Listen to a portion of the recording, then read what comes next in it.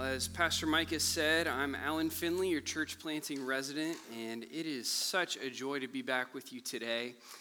Well, here in Kansas City, we are known as quite a sports city, right? You know, we've got some incredible teams.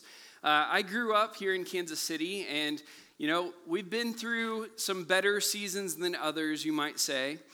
But I have something I've come to recognize in time, and if you happen to bring tomatoes with you, I ask that you hold them in your seat. Please don't throw any in this statement. But sports fans can be kind of weird, can't they?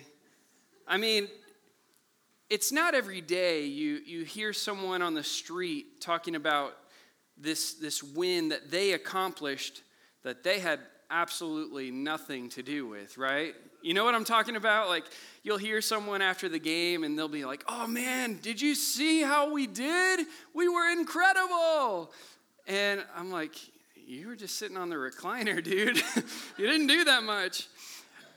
We can be kind of weird. I'm not a huge sports fan. I love to watch it, but I just kind of step back and admire the people at times, especially when they're watching the game on the TV and, man, they're in it. And they start yelling at the coaches and the players and the refs, telling them whatever they should do. And I'm like, I know, your phone and Alexa's always listening, but I don't think those sportsmen and women are. But anyways, we can be kind of weird at times.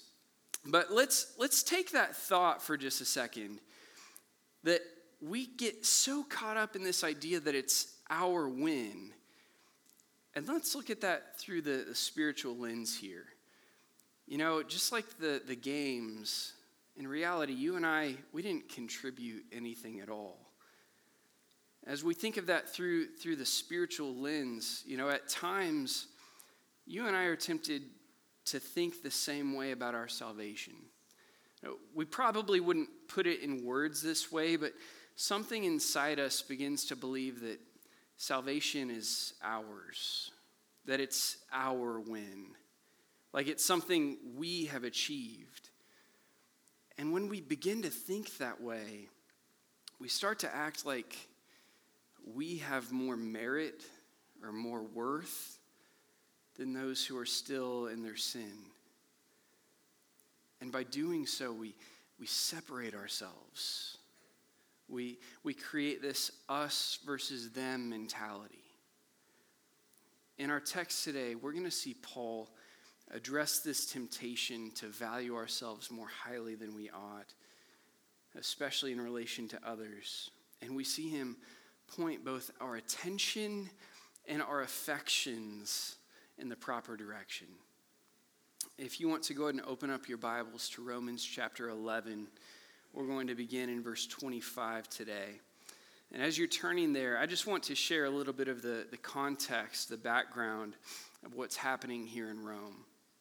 Initially, this body, this church in Rome, it was made up of both Jews and Gentiles. They were coming together, worshiping under the same roof, all just celebrating what Christ has done in their lives. And Emperor Claudius, he came in and made a mandate that kicked out all of the Jews from Rome. So all of a sudden, this church that was once made up of both Jews and Gentiles is suddenly 100% Gentiles, non-Jewish people. And in this time, the church began to shift. It began to find different ways of expressing itself. Initially they honored all of the Jewish holidays and Jewish dietary code, and now the Gentiles, many of them began to question, why do we do that? But after 5 years, Emperor Claudius died, and a new emperor came on the scene, and the mandate was lifted, and slowly the Jewish brothers and sisters began to trickle back in. But they found the church that they once knew and loved looked completely different than how they once found it. Now, imagine with me that you went away for college, your first semester, and over Christmas break you came back home to find that your parents had given your room to a foreign exchange student. What was your room now has different posters on the wall The furniture has been rearranged. There are different clothes in the closet. And there would be some feeling of uneasiness, right? There was a lot of tension in this church in Rome. And there may have been feelings of superiority on both sides. The Jewish believers, they were the originals, right? So they probably felt like they were better than these Gentiles who came in. And all the firstborn children said amen, right? The Gentiles, on the other hand, they had been living ministry. They had been carrying on this church for 5 years through all the hardships, through all the frustrations. They had come into leadership positions. They had been serving in the city. They had been sharing the gospel and baptizing the new believers. So they may have felt like they were better. They were stronger. They had been faithful through the trials. Can you understand the tension that may have existed in this church? Now, in our text today, Paul is speaking to the church as a whole, but particularly to the Gentiles, telling them, much like that message to sports fans earlier, that none of them has anything to brag about. Paul is telling them to take their eyes off of themselves and to focus on the incredible God that we serve. So this morning, we're going to see 3 ways that God's glory is magnified: through his mystery, through his mercy, and through his majesty. And each of these, they're like different lenses that they help us see God in a variety of ways. It's similar to a microscope, a magnifying glass, and a telescope. Each of them, we use a lens, but we use them in a different way to see things in a broader perspective. So first, today, as we begin in verses 25 through 27, we're going to pull out our microscope. And as we do so, imagine with me that you're looking at a strand of DNA under an electron microscope. We are examining something that has always been around us, but we haven't always been aware of it. So let's read this text today, Romans 11, verses 25 through 27 at first. Lest you be wise in your own sight, I do not want you to be unaware of this mystery, brothers. A partial hardening has come upon Israel until the fullness of the Gentiles has come in. And in this way, all Israel will be saved. As it is written, the deliverer will come from Zion. He will banish ungodliness from Jacob, and this will be my covenant with them when I take away their sins. As we look at this text, we'll see that God's glory is magnified through his mystery. You know, Paul began with this phrase, lest you be wise in your own sight. You know, it's important for us to remember that wisdom isn't about building ourselves up. It's about bringing our minds, followed closely by our actions and our words, into alignment with God's wisdom. So to help the Gentiles in Rome do that, Paul draws their attention to this thing that he calls mystery. It's sort of like he's adjusting the focus on that microscope to show the Gentiles that there's much more going on than they initially realized. He says a partial hardening has come upon Israel until the fullness of the Gentiles has come in. And in this way, all Israel will be saved. Now, I'll just be honest with you. This text can be really difficult to understand. In fact, I think this is one of those passages that Peter is referencing in 2 Peter 3, 15 and 16, where he says that there are some things in Paul's writings that are hard to understand. And he says many, the ignorant and unstable, they twist them to their own destruction as they do the other scriptures. Now, you and I, we may not understand how or why God hardens and softens the hearts of men and women. But in making the Gentiles aware of this mystery, Paul helps them lean on and trust the Lord's wisdom, which is far above our own. So, what is this mystery that he speaks of? And how does it magnify God's glory? Well, first, I think we should let Scripture speak for itself here. The mystery is clearly unpacked in a few different places in Paul's letter to the Colossians. In chapter 1, verses 26 and 27, and again in chapter 2, verse 2, Paul reveals that the mystery is Christ in us. Jesus is the mystery. Now, Jesus is the long-awaited Savior. If you recall our Suffering Servant series leading up to Easter, we saw through Isaiah's prophecy, which was written 700 years before Jesus was born, how Jesus was the promised Messiah. And we see small glimpses of him throughout all the Old Testament. In fact, all of Scripture points to Jesus. He is the one promised in Genesis 3:15 who will crush the head of the serpent. We see the place of healing where the bronze snake is lifted high over the people of Israel in the desert so that they could look upon the serpent and be healed. In 2 Samuel 7, David is promised that his kingdom will last forever. And Jesus is the reigning heir to that throne. Jesus is the mystery. And when we pull out the microscope and we examine the hundreds of promises all throughout the Old Testament that are fulfilled by Jesus, it should cause us to worship. Do you recall in Luke 24, after Jesus is resurrected, he is walking with two disciples on the road to Emmaus.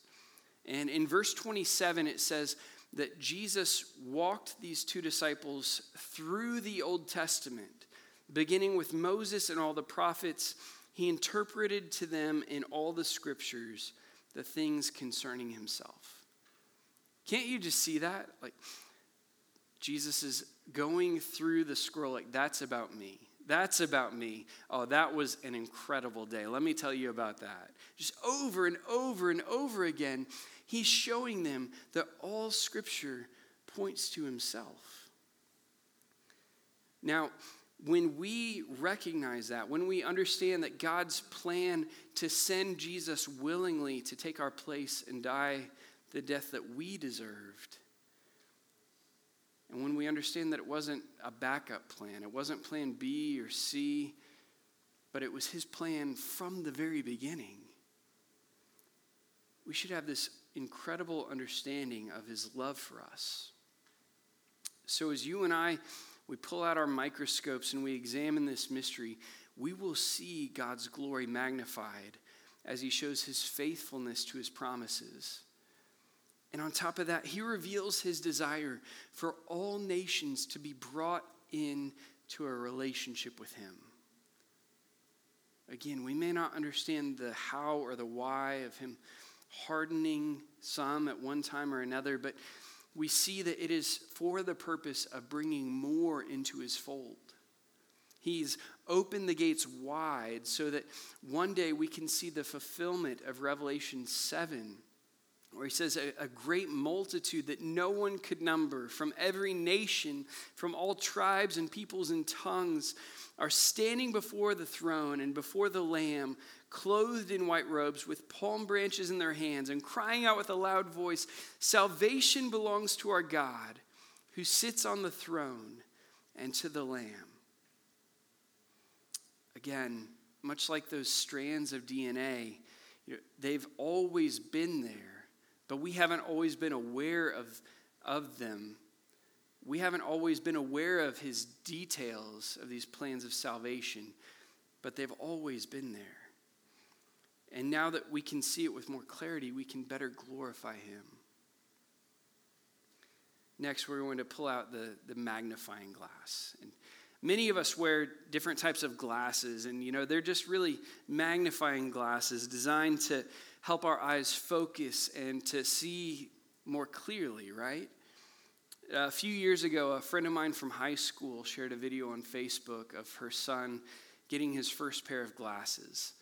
And he was about 18 months old at the time, and it was incredible.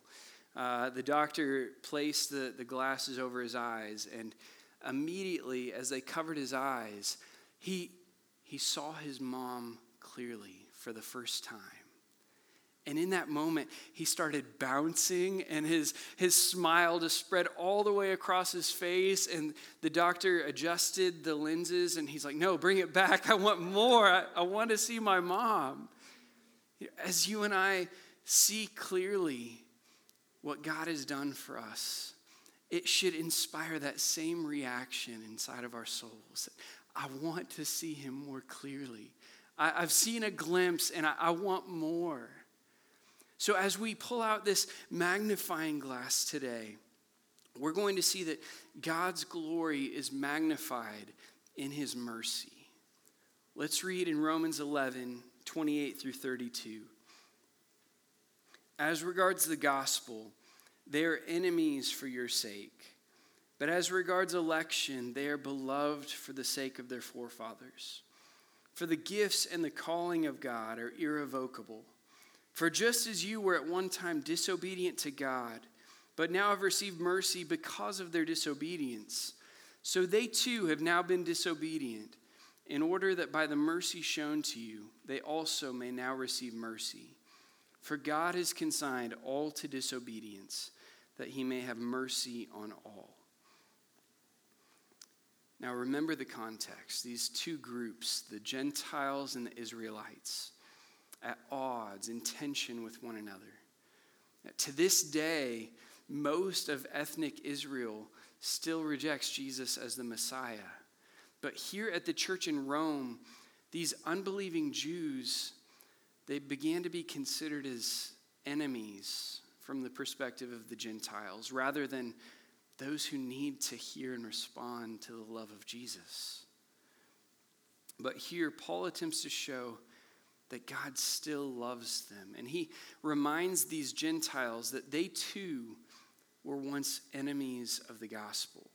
Neither of them were worthy of salvation, but they only find themselves there receiving that gift because of the mercy of God in the first place. Now, mercy is one of those beautiful words that we often overlook. One of my favorite definitions of mercy is not getting what you deserve. And unfortunately, we're quick to believe that we deserve the best. If you were to ask a child what they deserve for Christmas, their mind is going straight for the list, the Toys R Us catalog, right? Rather than the lump of coal, which, my children, cover your ears, you deserve the coal. All of us deserve the coal, right? All of us deserve the consequences of our sin. Now hear me. This mindset has seeped into every facet of our society. We think that we deserve the nicest cars, the best vacations, the most satisfying relationships, the most rewarding careers, the most well-behaved kids. But hear me, whenever we get those things, or even small glimpses of them, it's not because we deserve them. It's because our God is gracious and merciful. Do you remember what we truly deserve? All of us. You and I deserve hell. The wages of sin is death. We have worked and earned our wages. We deserve to be under the wrath of God. We deserve to be enslaved by our sins. But we've received mercy. Let me challenge you to do something. Whenever you face trials and frustrations as they come, whether it's something small like getting stuck in traffic or something much bigger like a loss, let me challenge you to take a moment and remind yourself of two things. First, remind yourself of what you deserve. And second, remind yourself of the grace and the mercy that you've been given.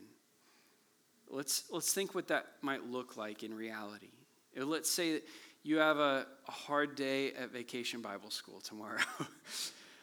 Maybe you struggle with the kids, or the snacks that AIM brings just aren't good enough. Whatever it might be, you face a frustration. And in that frustration, especially when you feel the weight of it all, take a moment and remind yourself what you deserve. And as you think of what you deserve, the heaviness of that, remind yourself what you have already been given. Remind yourself of the joy of being able to come and gather together with brothers and sisters. Remind yourself that you get to share the good news of what Jesus has already done in your life so that others can hear and respond. Remind yourself that across the world, there are many situations worse off than what we face right now. Remind yourself of the grace that you've been given. As you consider the mercy of our Lord, it's like pulling out that magnifying glass and focusing on what is true and what magnifies God's glory. For the church in Rome, Paul was encouraging them to stop examining their own accomplishments or their own abilities and comparing them with everyone else, but instead to look at the Lord and at his mercy. Again, in verse 32, he says this truth that just forces us to look at him and away from ourselves. He says, "For God has consigned all to disobedience, that he may have mercy on all." So for us and the church in Rome, we must have clarity about what we deserve and about the mercy that we've received in order to discover our true identity and the root of our salvation. And when we do so, we will see his glory magnified. And like that young child seeing his mom clearly for the first time, I hope that we celebrate the merciful God who sent his son to die for us on the cross. And third and finally, let's pull out the telescope, and we'll see God's glory magnified in his majesty. Now, in both the microscope and the magnifying glass, we've been looking at things that are around us, that we can touch and experience in different ways. We may not always be aware of it, but they are things around us that he's focusing our attention toward. This final point, we're still focusing our attention toward the Lord, but we're looking at what is not around us, but rather what is far outside of our reach. In particular, we're focusing on the aspects and the characteristics of the Lord that are so much bigger than what we have, so much bigger than what we can comprehend, what we can experience. In verses 33 through 36, Paul writes, "Oh, the depth of the riches and wisdom and knowledge of God. How unsearchable are his judgments and how inscrutable his ways. For who has known the mind of the Lord? Or who has been his counselor? Or who has given a gift to him that he might be repaid? For from him and through him and to him are all things. To him be glory forever. Amen." Here, Paul erupts in worship.